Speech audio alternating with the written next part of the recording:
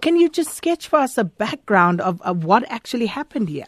The 17-year-old Modimo Kgaolaupe was killed in the school premises on his way to the toilet by the accused, Jacob Mokgwabone.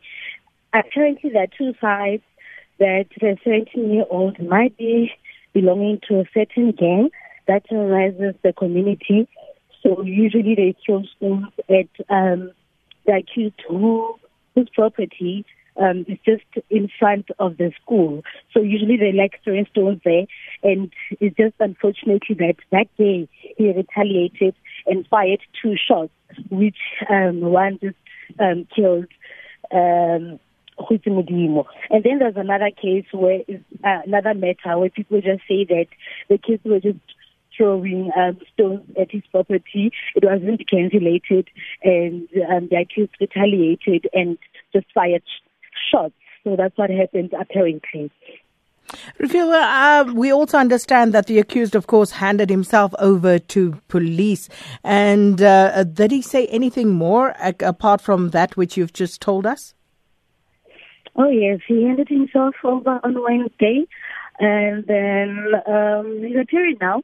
The court is adjourned. I think it's the third time now that it has adjourned. When you arrived here in court, there was a small group of people picketing outside, singing. I tried to speak to them, but they were a bit hostile and said, no, they can't speak to me. But at the end, I managed to speak to one lady just on the side, not an official interview, telling us that they are supporting the accused because they feel that he didn't do anything wrong. And then he appeared, I think, twice. The defense won the case for him to get formal bail application immediately. But then prosecution, they wanted to be postponed because they don't have any information at all. In fact, they mentioned that the investigation officer is not even available. So they don't have any paperwork. They don't know any background of the accused. So that's what is happening now. So Magistrate Gusha told the prosecution, she gave them time just to sort themselves out. So we still don't know if he will be granted bail or it will be postponed for a formal bail application. And what is he being charged with, Refilwe? He's being charged with murder, Sakina. And the court is packed.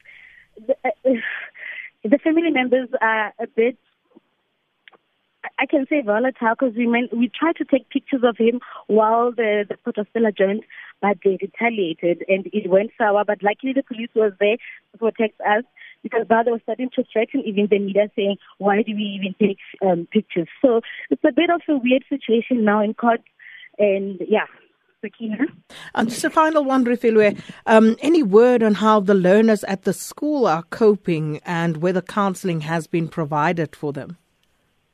Yesterday, when we spoke to the department, when we were at the school, they were there to speak to all learners who were affected, even the teachers. And the department did say that they will be providing support and counseling for those affected. And when we did ask if there will be counseling, how long will it take? And the department said they will just see after speaking to the learners how bad is the situation. But the learners there, when they saw us as well, they were a bit skeptical. They didn't want to speak to anyone. They didn't even want to greet, because I wanted to take one of the school's emblems on one of the pupils' school uniform, but they just refused. So I think it also affected them badly.